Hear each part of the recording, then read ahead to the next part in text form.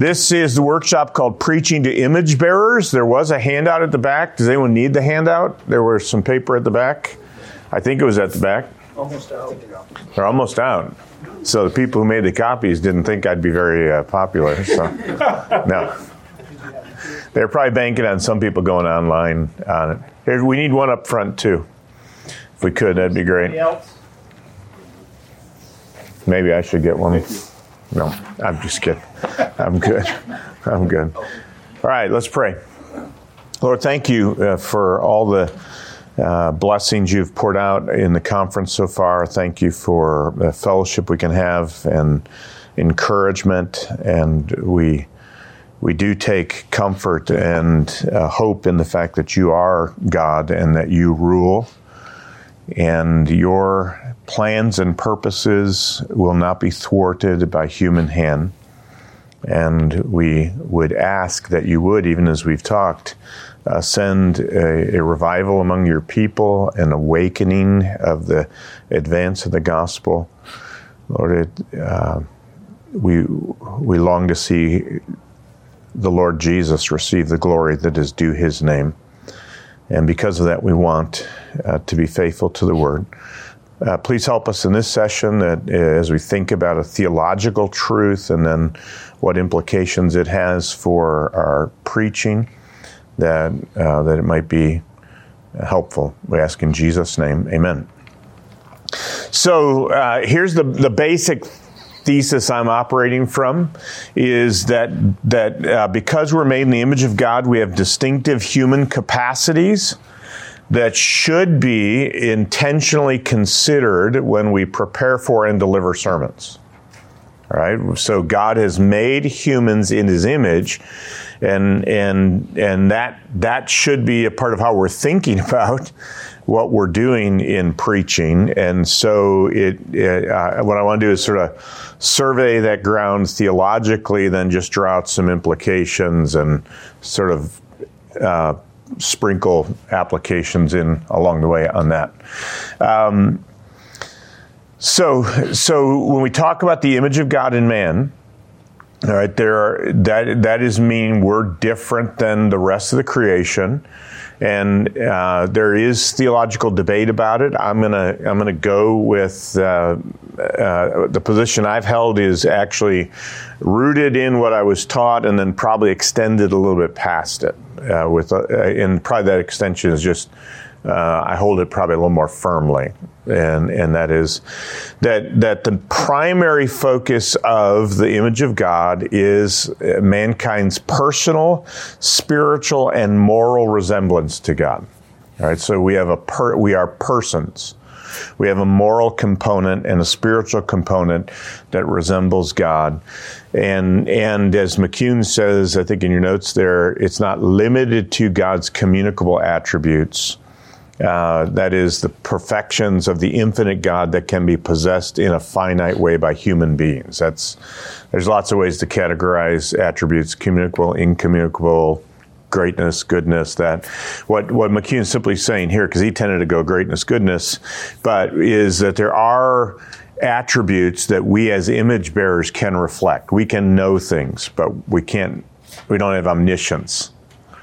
Right, so we can reflect them in those kinds of ways, and I would add physical resemblance, and that's the one that's perhaps a little more debated. So let me just throw my reasons out there. All right, and these are not really probably unique to me. I'm just sort of collating quickly because of the nature of it. When Genesis says "make in our image," it is immediately demonstrated in a corporeal, right? He makes us in bodies. So it seems like the weight assumption would be we reflect God on that level in some way. Human existence is unitary, body and spirit, right? We don't adopt a Platonic view that says humans are spirits that inhabit a body, but the body is really just sort of like a shell or casing to the real person. No, the real me is immaterial and material. And that's why we have the resurrection is going to have a material element, right? So human existence is always going to have some bodily element. Perhaps it'd be good to look at this one, Genesis chapter 5. There's a parallel that's drawn here that I think at least points in this direction.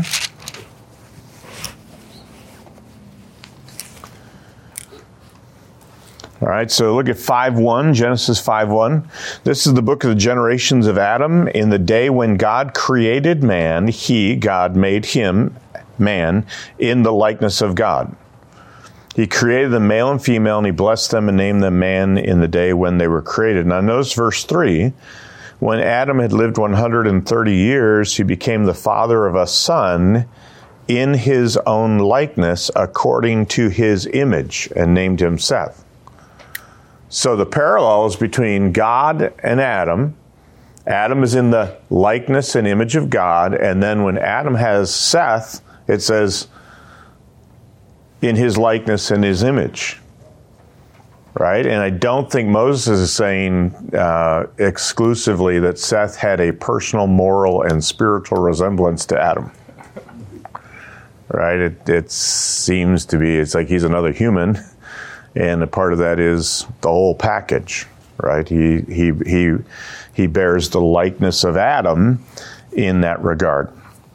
I think another way of looking at it would be that since the incarnation was planned before the foundation of the world, what the Son of God would be like would be taken into consideration in forming the first Adam, right? You don't have it working the other way. God makes the first Adam and then he decides, then that's what my son will have to be like.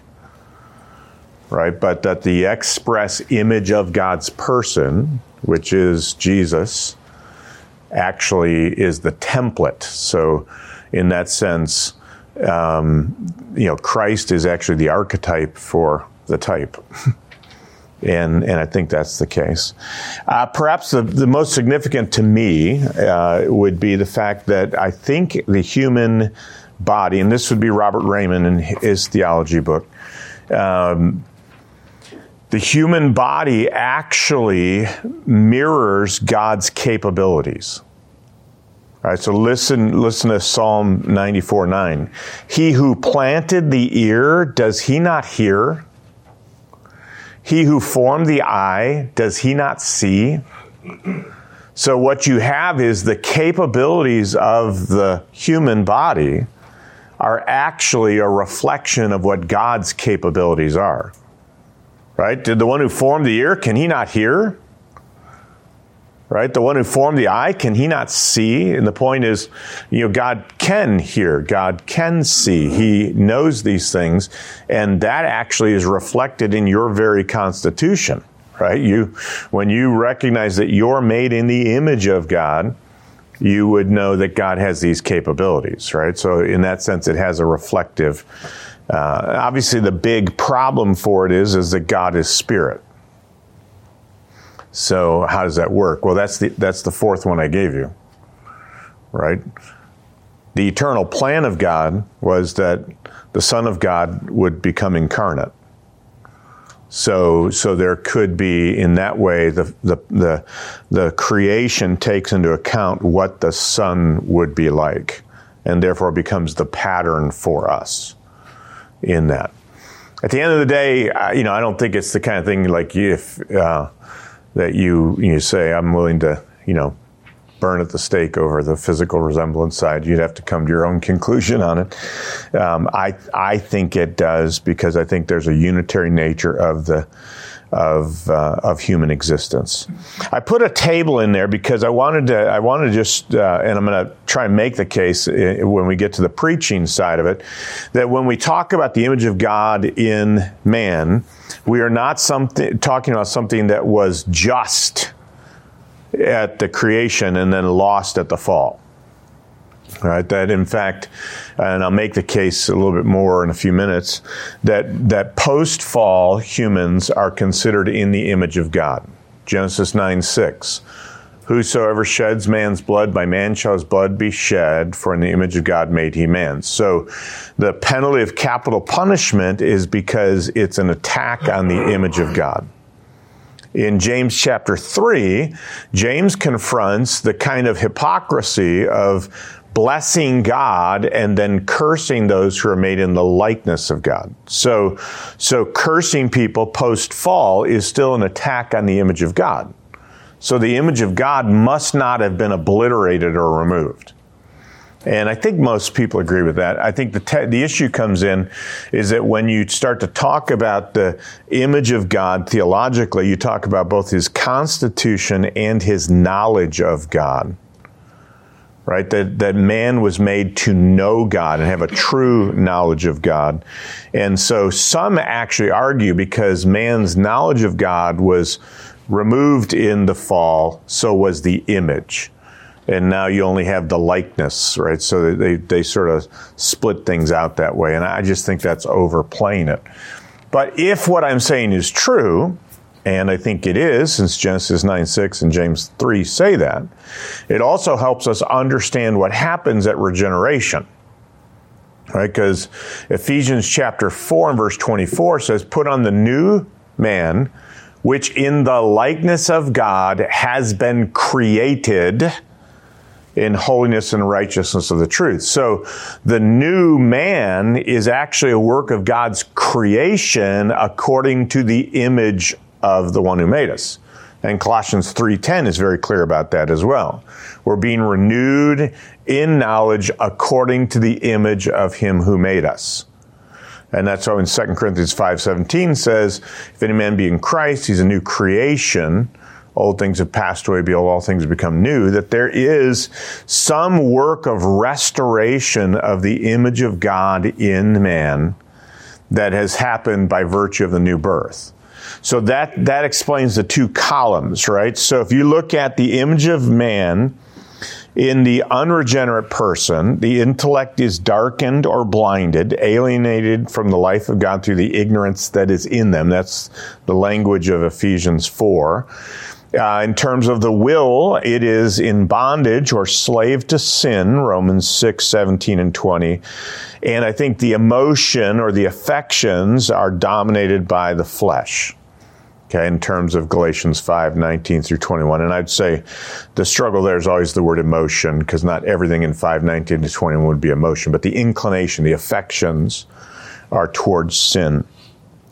In terms of spirituality, the capacity for fellowship with God, we are alienated and hostile against him. Our worship has become false and corrupted because we have suppressed the truth of God and substituted the creature for the creator. Right? So man still has a capacity for worship, but it is corrupted by sin, so that we actually have turned away from God and not glorified him. And in terms of eternal life, we are dead in our trespasses and sins. In terms of the morality aspect, that has to do with responsibility and conscience. With regard to responsibility, we're described as unable and unwilling to please God in Romans 6 through 8. And in terms of conscience, the conscience has become hardened. Now, when regeneration happens, God does a work in those same capacities.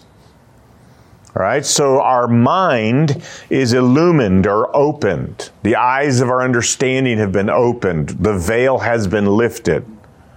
All right, we have received something from God by which we may know truth. In terms of our volition, sin is no longer our master, but we actually have been brought under a new master, and we're to be a slave of righteousness. In terms of the affection side, it now would be the Spirit producing the fruit of the Spirit, and I think you could make the case that almost all of those involve relationships. Right, and are the expression of our personal nature, right? Love, joy, peace. We're moving toward, I don't think it's like an abstract love, joy, and peace. It's actually, in the context of Galatians 5, it's the divisiveness and conflict of the fruit, works of the flesh versus what the Spirit is producing in us. right? And that's the outworking of what should have been in the garden and forward had man not sinned. In terms of fellowship, we've been reconciled to God. In terms of worship, we can now worship in the Spirit and in truth. And I'm trying to avoid like a million mini sermons here, right?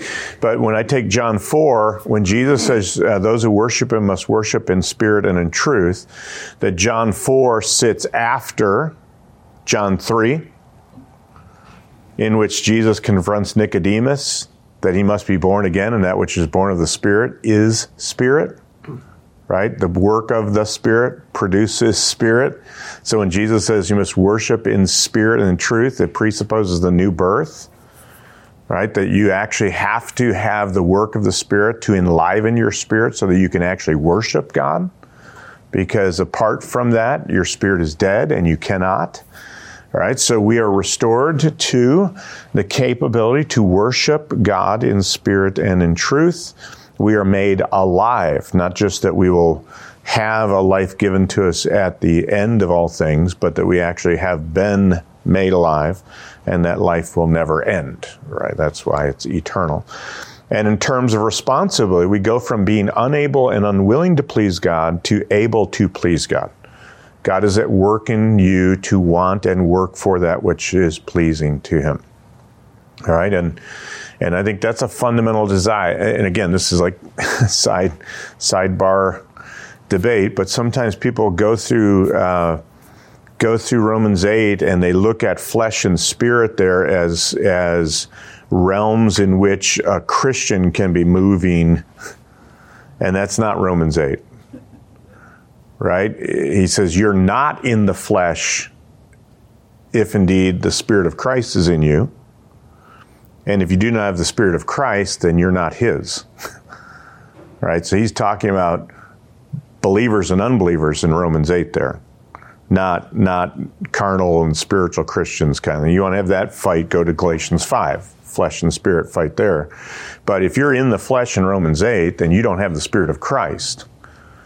And that's why you're unable to please God, because you've never been born of God. You're not indwelt by the Spirit of God.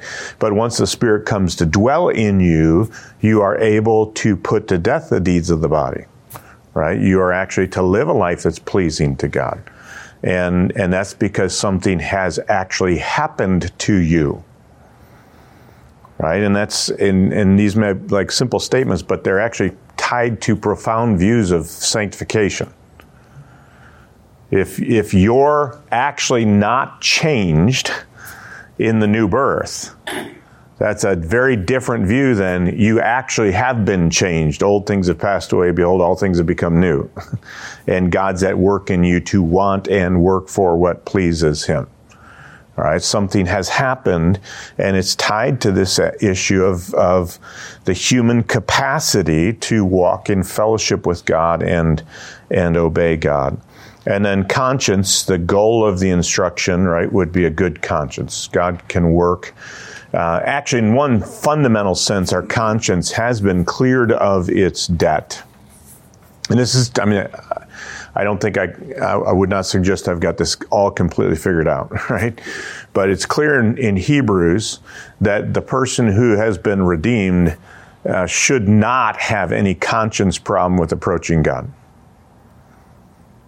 The continual offering of the sacrifices were precisely because they had a conscience issue. The once for all sacrifice of Christ is supposed to have eliminated that barrier. Right? I now have access to God on the righteousness of Christ. There is no sentence of judgment against me, so I can come confidently, and my conscience has been restored to a place of fellowship with God. Yet, we are not all that we ought to be, and I think there's still that process of sanctification happening. But there was a fundamental altering of it. Right, that God has done something in the new birth, and so if I can just sort of pause right here, right? I think it's really important for us to fully appreciate the right side of that table, right? Because sometimes we're preaching to believers as if they're only over on the left side of the table. right? Our stance toward them is as if they have not experienced the new birth. And so I think it's important for us to at least grapple through, wrestle through, and come to grips with this, right? Are we preaching to people who actually are primarily displaying characteristics of being dead? Or are we actually holding forth the word of life to people whose eyes have been opened, right? Whose heart has been turned toward it, who've been reconciled to God, and actually have within them the work of the Spirit so that they want to please God, right? That we're actually trying to affirm and encourage, as well as confront and challenge, right? And if any of you have been around here for a while, you know I'm not like just the bundle of positivity. All right, so you're not hearing Joel Osteen here say this. What I am saying though is sometimes we can craft our sense of preaching in only sort of negative terms, and presuppose that the hearers are miles from God and hostile to God. And if that's the case, then we might be preaching to goats, not sheep. Right? And that's a possibility. But we also should recognize and have confidence in the work of God among those who've been regenerated to be receptive to the word. Right? That there's going to be an internal testimony to the authority of the Word of God that comes from the indwelling presence of the Spirit. And we should have that in our theological frame, right? I mean, it should be there. If they're on the right side of that column, that's a good thing, right? It's a good thing, and we should recognize. Does that make sense? Any questions on that? I've read a while ago that I shouldn't say, "Does that make sense?" because it puts you in the feeling like, well, if I say it didn't make sense, it's insulting the speaker or I'm an idiot, right? So, any questions on that? Because I'm neither an idiot nor are you. So let's just talk, right? Well, I know about me. No, I'm just kidding. Yeah, so one question, one of the things you said, the image of God, the physical part of that, but I noticed that's not on this chart. Right. So I'm just curious. That would be a resurrection. That would be the book, okay. Yeah, so I think Romans 8 would be saying we're waiting for that, okay. Right? The redemption of our bodies. So I guess if I were to put one down there, I'd put, under the curse, and anticipating the resurrection. We're groaning for that. I don't think I would see any immediate, present physical restoration happening because of what Romans 8 would say. We still feel the effects of the curse, and the gift of the Spirit is the groaning for that part of it to be reversed. Yes? Might we not think of that, though, in terms of the sanctification, that we are putting members to death, Colossians 3, yeah. that we're actually, though it's not finalized, and will not be finalized until, in a complete way, until glory, but that even now our sanctification process does in fact involve the right use of the body. Yeah, I would not disagree with that. What I would say is I probably take mortification as being both material and immaterial. Right? There are sins of the spirit that are to be put to death. So I would just have to think through what you're saying. But there's no doubt we are embodied, and if we think being spiritual is somehow going to ignore the body, that's a serious problem. So, good. Anything else? All right. So, preaching implications. You're probably familiar with the old definition of preaching by Phillips Brooks. Preaching is communicating divine truth through human personality. You ever hear that? Just about anyone who took a homiletics class somewhere along the way heard that. I actually like the way Wiersbe sort of tweaked it, and I think I have this in your notes, right? Preaching is the communication of divine truth through human personality to human personality for the building up of God's people to the glory of God. Right? Because if you're preaching, you're not doing it in abstract. Right? You're doing it to an audience. And you have to take into consideration that audience in order to actually, I think, faithfully preach. And this is, again, could be a much broader thing, but when I teach Homiletics 1, I teach like an 8-step process to try and break it down to goals, the first 5 of which are under the scriptures, right? Or like straining the liturgy, I go passage, and there's 5 steps connected to that where you're just focused in on the knowing and understanding the text. And then steps 6, 7, and 8 are actually the people to whom you'll be preaching. Right? Because every sermon actually has to be tailored to the people to whom you're preaching. Because they don't all stand in relationship to the text in the same way. Right? And the way I usually illustrate, like I did this, I think I did it last year when I was right at the start of Hom 1 in the spring semester. So I was doing our children's ministries on Wednesday night, and we were working through Proverbs. And so then I was going to be preaching in our Christian school, the 7th through 12th grade, and in seminary chapel. So school chapel Wednesday morning, kindergarten through 5th graders on Wednesday night, seminary chapel on Thursday morning. Same text, all 3. Right? So the same truth, but obviously I had to the last 3 parts of the sermon, I had to do a lot of different things when I go to, so what do I need to explain for them to understand this? Right? Each group had different needs in terms of explanation. And in fact, when I went to press it home for argumentation, there were different needs there. And application, right? Making application to seminary students versus elementary students or teenagers. Right?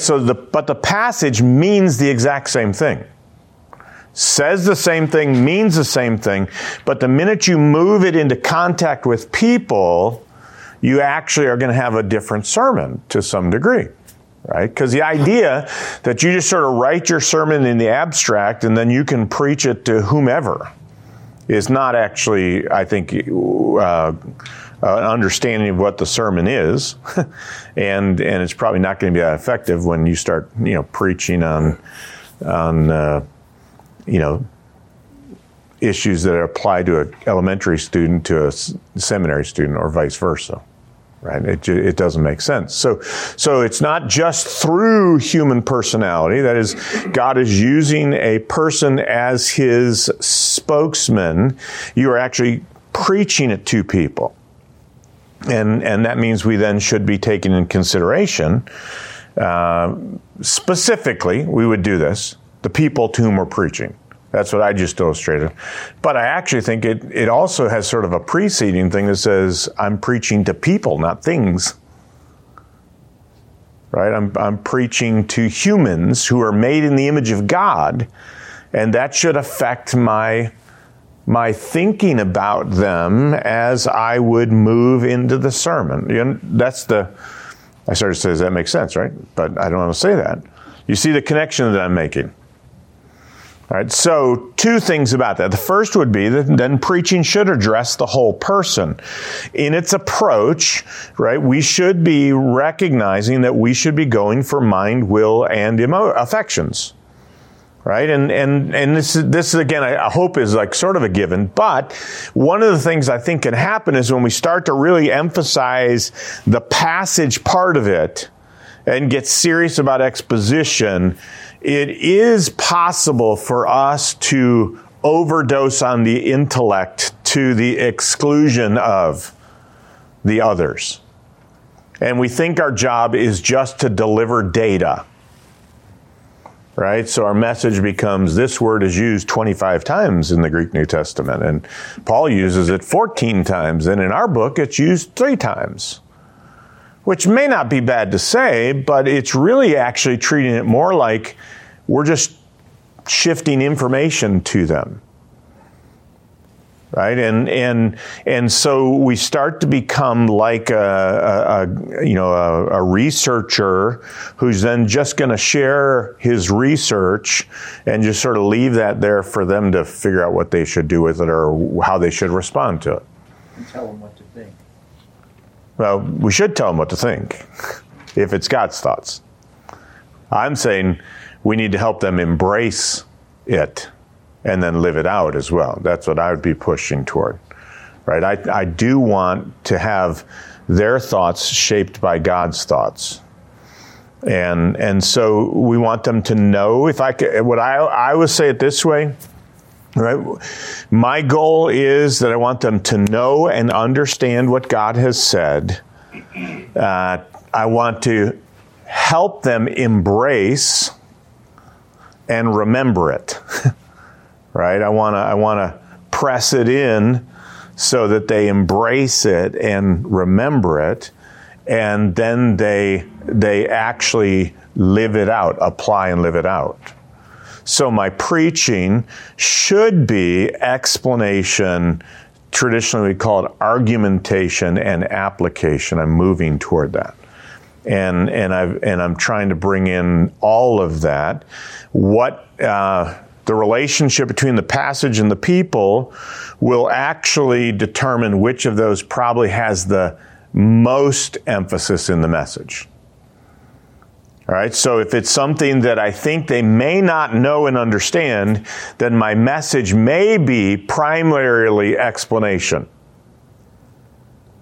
If it's something that I think they know, but maybe they're resistant toward, then my sermon might be primarily argumentation, right? If I think they know it and they're generally positively disposed to it, but they're not actually acting on it, then it may be primarily application.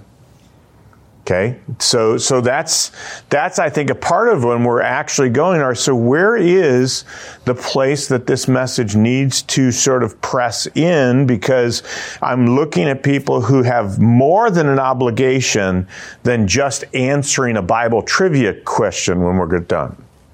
Right? The test when they walk out of the auditorium is not going to be, can they answer these 10 questions about the facts? Right? The Word of God was given for their transformation. So it's going to be, has it changed the inclination of their heart? And are they going to be a doer of the Word? And so I need to be thinking that way and not minimizing that. And that's why sometimes we need to be pushed. And I would say this is why it's hard to do Saturday special sermons that are really fully developed sermons. Because usually if it's a Saturday special sermon, it's going to primarily focus on the explanation. If you're wired for exposition, right? If you're a speech giver, it's going to be probably wired for storytelling and application. But if you actually are committed to the Word, then you're going to spend all of your time digging and gathering, and then you're going to go, in terms of thought process about trying to convince and apply, that's going to get short shrift, right? And I guess if you have to short shrift it, that's probably the place to do it, because you do have a helper who can be doing that in their conscience, right? But I don't think we want to set a pattern of ignoring those things or minimizing them in that way. We should be trying to have the full orb in it. And I'm going to do this like really quick because this is not, basically, here's, actually I didn't want to do it that way, so I did it already. I'm not used to doing boards. I know I almost draw everything on my iPad, but And you can probably see why I don't draw a lot. All right, but let's go. Man's made in the image of God. We've been talking about it in the conference. Genesis 1, 26 and 27, 1 Corinthians 11, 7. Man fell into sin and rebellion. He did not have the image of God destroyed. He's still in it. At the new birth, that work of restoration has begun. That's Ephesians 4:24, Colossians 3:10. All right, if I come all the way up here and I look at Romans 8:29, we're predestined to be conformed to the image of His Son. So glorification is the full and final restoration of the image of God. Right? What we were made to be here and rebelled against, Christ came and has established the pattern for us. He's the express image of His person. We're going to be conformed to the image of His Son, and that will happen. 1 John 3 says, when we see Him, we will be like Him, for we shall see Him as He is. We will be conformed to the image of His Son in its fullness. A text that I think is really important for understanding our job as preachers is 2 Corinthians 3:18. Preachers, counselors, disciplers, right? We all with unveiled face, beholding as in a mirror the glory of the Lord, are being transformed into the same image from glory to glory. All right, what is that? Right? We're beholding the glory of the Lord. That's the image, into the same image. So it's a progressive transformation into Christ's likeness. All right? And it's from glory to glory. That is, the more we're conformed to Christ, the more we're reflecting His glory.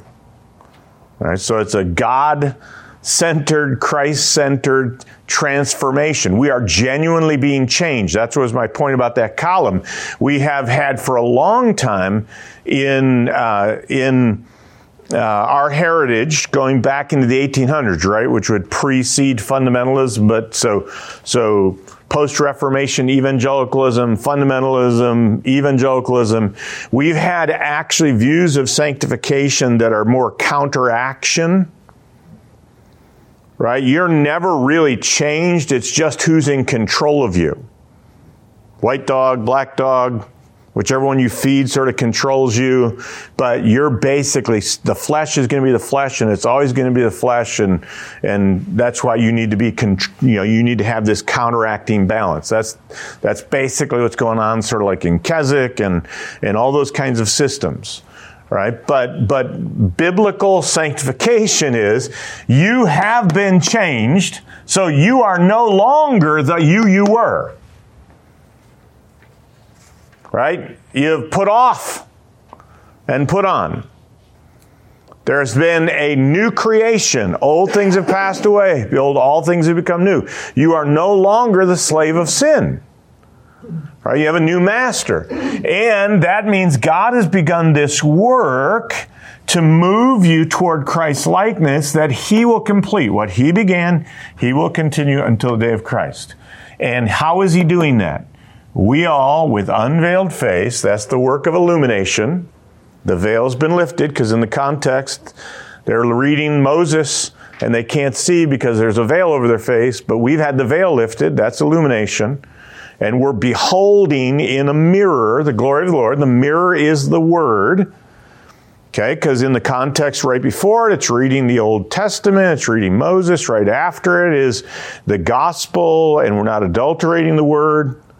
All right, so what we're looking into, and in that case, this case, it's not a mirror like James 1.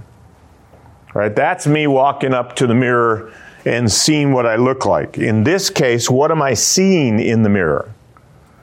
I'm seeing the glory of the Lord. So it's like me looking into this and seeing the glory of the Lord.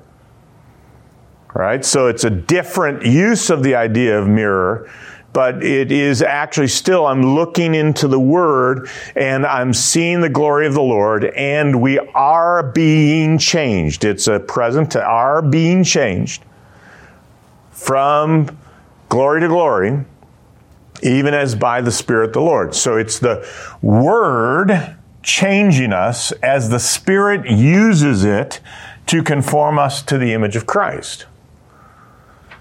So that's what I'm after when I'm teaching the Word, preaching the Word. Right? The progressive transformation of the new believer, the believer into the image of Christ. How am I pursuing that in my preaching? And so this is what God is doing in a Christ-centered, Spirit-empowered work through the Word. And I should be thinking that about the people who are listening to me. And I'm trying to therefore get them into the Word, so the Word can be changing them. And that change is going to be the full reflection of the character of Christ, which is the image of God. And so that right column becomes important as a part of how am I helping people grow to Christ's likeness? How am I helping them reflect God's personal, spiritual, moral nature? All right. Questions?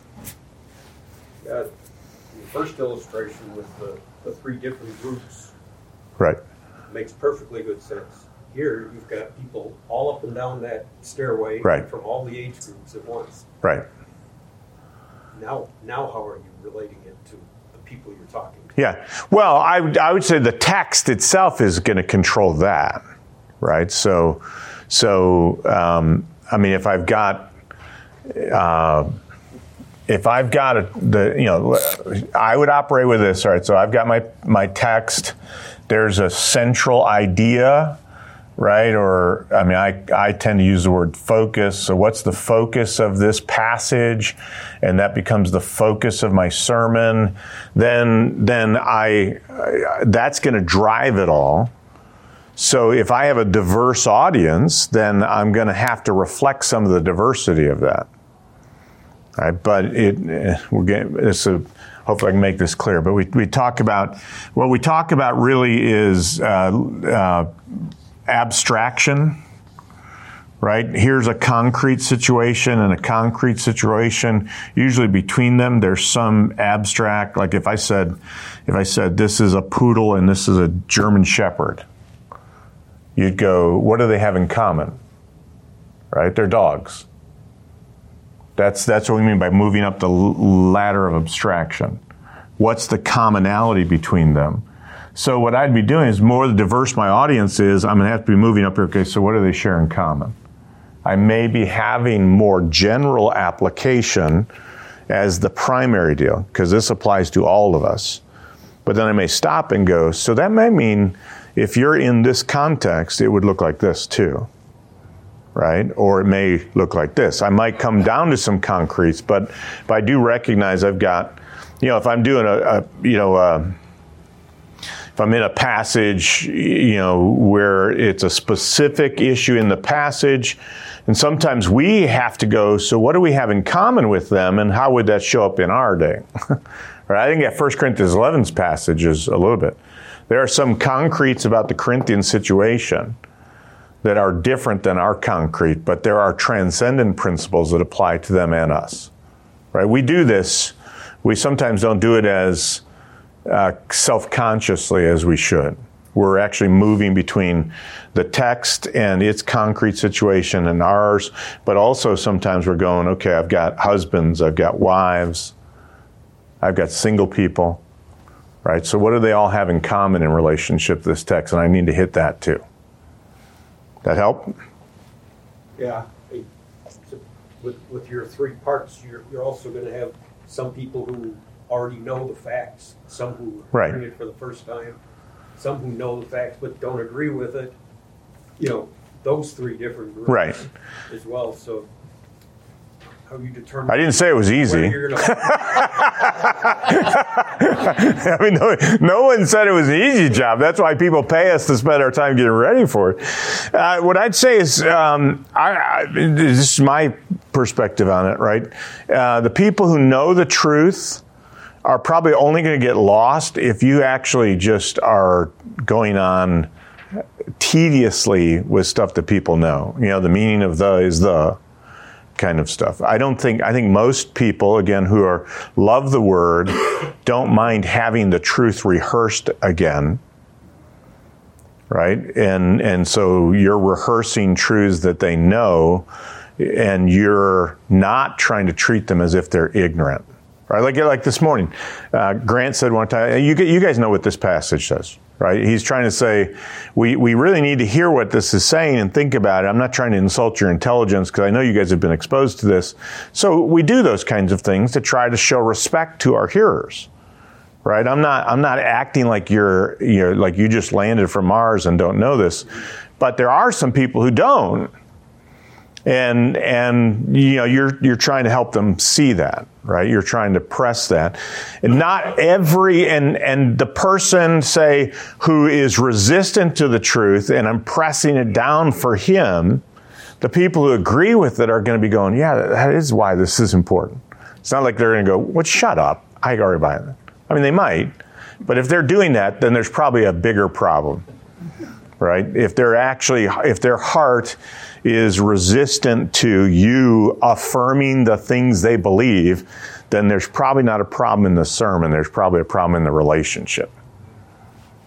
Your last point is I'm primarily a listener now, and there are times when I've heard that, and this is the third time you've said it, but then I try to remind myself the point you just made. That's not true for everybody sitting here in this group, and so my spirit is, okay, remind myself, this isn't all about me. Right. This is about the whole church. Yeah. And I think that's the case. And I think even sometimes, I know the passages that Grant was preaching this morning. And actually there were a couple of turns of phrases and points he made that I thought, that's a unique insight into that. That was helpful, right? And I would think I'm a fairly educated person in terms of Scripture, but someone freshly speaking about it sometimes can say it in a way that goes, hey, that's a good way to say that. That was helpful, right? And I think, again, if we're starting with a disposition that people are there because they're there because they love Jesus, right? And the Spirit has worked in them. If we're starting with a disposition that thinks most people don't want to be here and they really don't like sermons, then I think we've got a problem, right? I've always tried to think about it as, if I'm having to go to battle over something to get this through, then the issue probably is I need to step back and recognize there's something bigger going on, right? And I've got to work on that. Yeah, I think that's, we've all read the Word before, we've read it through before, but we challenge ourselves to read it fresh. Right. And rather than look for details, to ask ourselves, what's God saying to us as we read it? And it's the same thing when we listen to a sermon. Yeah, and the thing, and I say this is when I'm teaching guys in leadership stuff at the church, at the seminary, is we even when we sometimes think I've said this before, we need to remember some people weren't there, right? I mean, because they could have been gone or they could have been working nursery, whatever. They weren't there. Some people were there and they weren't there. Right? Because something's going on in their life and it just didn't resonate. I mean, I've had to, I remember years ago, the first time that really just sort of slapped me in the head was, I was thinking, why didn't they cover this in a class? And I pulled out the folder and started looking through the notes and they had covered it. Right? I was in the class and it was in the notes and I had no recollection that they had covered it. The problem wasn't the teacher, the problem was me. And it could have been for whatever reason. Right? And we need to realize when we're shepherding people, right? We've got people like that. I mean, there may be something going on in their life and they've heard, you've said this the fourth time you've said it, and they come up to you after the service and go, man, that was so good. I had never heard that before. And you're thinking, how can you say you've never? I mean, I've said this I almost feel like I'm repeating myself. I've said, but that's a part of the deal. And I think we just have to live with that, right? Because Paul says, it's good for me to remind you again, right? And I don't think we should be bothered by that. Larry, were you? Yeah. I didn't know if you were having a Tourette's twitch or if you were going to. Go ahead. The mind categories fairly easy. It's Right. Form, remind, persuade, whatever. You get to the will and the affections. Right. More closely related, it seems. Yes. And there's some case, you said, well, you just argue for naked obedience, no matter what you feel like or love. Right. And you have Chalmers, his purifying or Expulsive affection, right? Whatever. How, when you're thinking about that, how do you relate the will and the affections in terms of application and what you're appeal to one, appeal to the other, both? Is there an order? Yeah. So, and that's a part of where here's what I say is I think we can't really subdivide them, right? We talk about them that way, but I'm not inclined to something that I don't know, right? And what I know about it probably affects my inclination. My judgment on it is whether I'm inclined or disinclined, right? So I can't take the intellect and move it to a separate category. And my inclinations, my affections are going to have some element with my will. So I think they're all clustered together. I think the part I would be trying to say is we sometimes think if we just give information, it will do the other. And what we have to do is recognize that there are probably times resistance that needs to be directly confronted, so they change their view on it, right? And sometimes they're just not connecting what would this look like, right? I mean, they don't see the connection point in the obedience. And so we need to help them see that, right? We need to help them have some clarity on it. So I think partly I can answer it by the next section, which I'm going to have to probably, because we're done at 11:45, so I guess 7 minutes. All right. So here's what I'd say. These principles that I'm stating here, I have 5 of them that I think they should shape the way we think. We're preaching to people who are able to reflect on themselves, right? We know that from the scriptures. Haggai says, set your heart on your ways, right? That they're actually able to sort of step outside of themselves and look at themselves. That's what we call self-consciousness, right? And we're preaching to people who have that capacity that can really sort of set outside of themselves and look at themselves. And the scriptures address them that way, and I would suggest to you that we should preach that way. A part of what we need to do is get them to actually sort of step back from where they are and look at it. Okay, and I think that's a part of the process of going after the will is not like the direct assault, do it, right? You can do that, but it also can be you're going, hey, you think about this here, right? Look at the path that you're on. Is that path a path of obedience? Is that a path that reflects this truth? I mean, have you thought about this? Right? So we're operating with questions. In this case, I think we'd be doing the James 1 kind of mirror. Right? We're trying to actually hold up the mirror of the Word and have them look at themselves in light of it. And that's what the person does, right? They see what needs to happen and they just turn away. So a part of what you're actually trying to do is understand that they have the capacity for that dynamic and make sure you're weaving into your preaching that kind of self-consciousness that you're actually involved in reflecting on your current thoughts, actions, dispositions. Right? When you find yourself thinking this way about God, and sometimes the way we have to do that is actually by creating, I'm going to use the word character, it's not really what I want, but creating a personification of somebody doing that. Right? Hey, in the world like we're in, we can find people who are facing difficult situations, and here's the thoughts that go through their mind. And when I start doing that, all of a sudden they're going, well, that thought goes through my mind. Right? That's self-awareness, self-consciousness. I can actually help them see themselves by painting out that picture for them.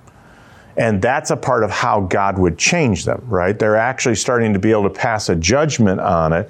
And that's the second point. Humans have a conscience and moral awareness. God made them with this capacity that is a judicial capacity. And again, conscience, we could spend a lot of time, but it basically, it's not legislative really, it's just judicial. This is wrong. This is right. It executes that kind of judgment in it, and it has a sort of compelling nature to it. And so what we need to realize that activating or sensitizing the conscience, I think, is crucial to spiritual change and growth. So am I making certain that in my preaching and teaching, I know that a part of this needs to be targeted at the conscience in a way that either is aimed at triggering, so to speak, a judgment by their conscience that they are wrong in relationship to this text, or by fortifying and sensitizing their conscience for future, right? Because I'm now helping set the standard for their conscience. Right? I mean, the way we sometimes talk about is binding the conscience. I would say the only thing the only thing we ought to bind the conscience with is the Word of God. Right? But when we're standing up and saying, so this is the Word of God, and that means it is wrong to do X, Y, and Z, then what we have to do is recognize what we're really after is not just like an abstract statement, but, hey, do you buy that? Right? Do you realize this is God's standard? And are you going to bow the knee to that standard so that it operates as the standard for your life? Right? We're moving toward that. We want them to be equipped, and that means, again, we're going more than just giving them the action. We're giving them the rationale. This is rooted in what God has to say, so their conscience is shaped that way. Humans are capable of making choices. All right? God has made us responsible beings and treats us as such. When we talk about freedom of will, what I mean, is that man makes spontaneous decisions, not coerced. He's not a robot. He's not determined. All right? He makes choices that spring from his will. Proverbs indicts the fool because I called to you and you did not choose to fear me. Right? They're responsible for it. Man is responsible for the choices he makes. And so we need to approach people in that way, because when we preach to people, we actually need them to recognize that the responsibility is in their court for whether or not, if I borrow like the old King James with Elijah, right, for halting between two opinions, or the language of Joshua, choose this day. Right? That ball is in their court. And that's actually a good thing, because that's what gives them hope. Right? If they're not responsible, then they're basically going to go to passivity and see no hope of change. So I have to actually be preaching in such a way that doesn't diminish the responsibility for their choice. All right. Now, that doesn't mean, I would set it all in the context of God's gracious work and his overture and their dependence on him. And there's a whole lot of theology that you have to do. But what, again, sometimes it can happen is when we start to tilt toward God's sovereignty, we can actually think that it's not man who responds in repentance and faith.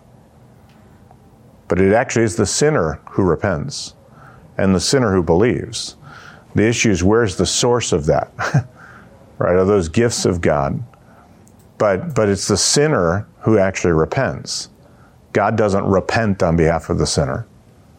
And so we need to have a thought process that honors that when we handle the word, so that we call people to meaningfully choose to respond to God's word. And calling for a decision is not decisionalism.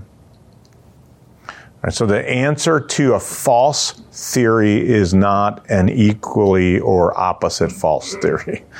Right? It is to stand on the ground where we should. And here's something I think we don't maximize as much, is that as humans can creatively consider alternatives. Right? Proverbs 4:26 says, ponder the path of your feet. Right? So it's like, okay, take a look at where this trail is going, which requires imagination. And we have the capability to do that. I don't think Fido's going, I wonder how this day is going to turn out. Right? He's just instinctive. That's what the scriptures talk. Jude says, like instinctive beasts. But we have the capacity actually to look forward and go, well, I could go A, or I could go B, or I could go C. And we could actually go, so if I go A and I take the first step, then what might happen? Right? And sometimes we don't do that when we're trying to help people change. Right? We're going, hey, you need to change. And we don't go, so hey, what would that change look like? So here's what that would mean. And we help show them that. That's actually practical application. We're saying to them, I mean, even as something as simple as like you're trying to get them to take time to pray and read the word, right? So, hey, you need to do this, you need to do this, do this, and we ought to. But the reality is, if that person's going to go from a habit of not doing that to a habit of doing that, that means there's going to have to be a lot of changes that have to happen in the fabric of their life.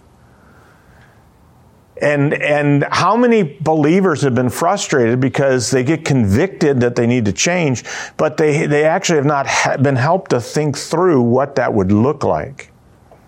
So, hey, here's what, this is the kind of thing, this might have to happen. Here's what you need to do. You need to sit down, with your schedule and figure out what needs to change. And you're going to have to do X, Y, and Z to see this carry out. And all of a sudden they start to think, well, yeah, I could go in that path. Right? Sometimes God does in His Word. He goes, do you realize the path you're on and what it's going to lead to? God paints out horrifically terrible pictures of the consequences of sin and then says, so choose this way. That's appealing to the imagination that they can envision consequences. They can see alternatives. And sometimes we don't do that as thoughtfully as we should, where we're actually trying to call people to something better or trying to paint something from which they should be turning away, right, in order to carry it out. The fifth thing I'll just say, I believe humans are wired for eternity.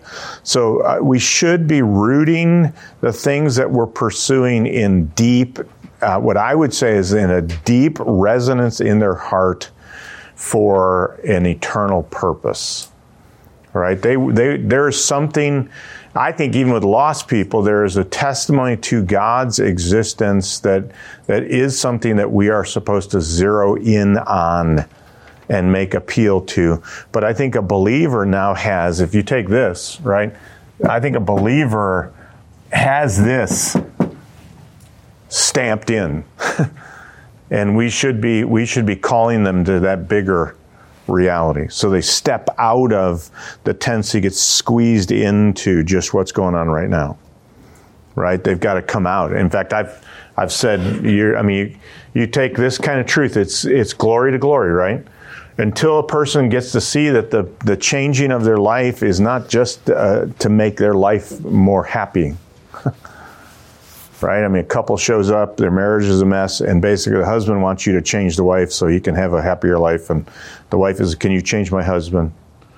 Or the husband might be going like, I really need to change because this is miserable. Can you show me how to get rid of this miserableness? And really all they're doing is looking for a more productive way to satisfy their selfishness. They're not actually motivated by Christ-likeness and God's glory. and it's always going to be a shallow change. You've got to move them out of, hey guys, the most important thing here is what God made you and intends to make you, and what's going on in your marriage is radically contradictory to that. Until you start to fall in love with the idea that it's really because of Christ and by Christ that the change needs to happen, you're just going to be swimming upstream. Right? And I think our preaching has to take on that flavor too. Are we calling people to a Christ-centered transformation empowered by the Spirit through the Word? All right. Now, obviously, there's a lot more, and these are good questions, maybe just stuff to think about as you think about how you, when you get to this side of shaping the sermon, am I thinking specifically about the kind of people, image bearers, that I'm preaching to? And how might that shape the way I explain and convince and apply?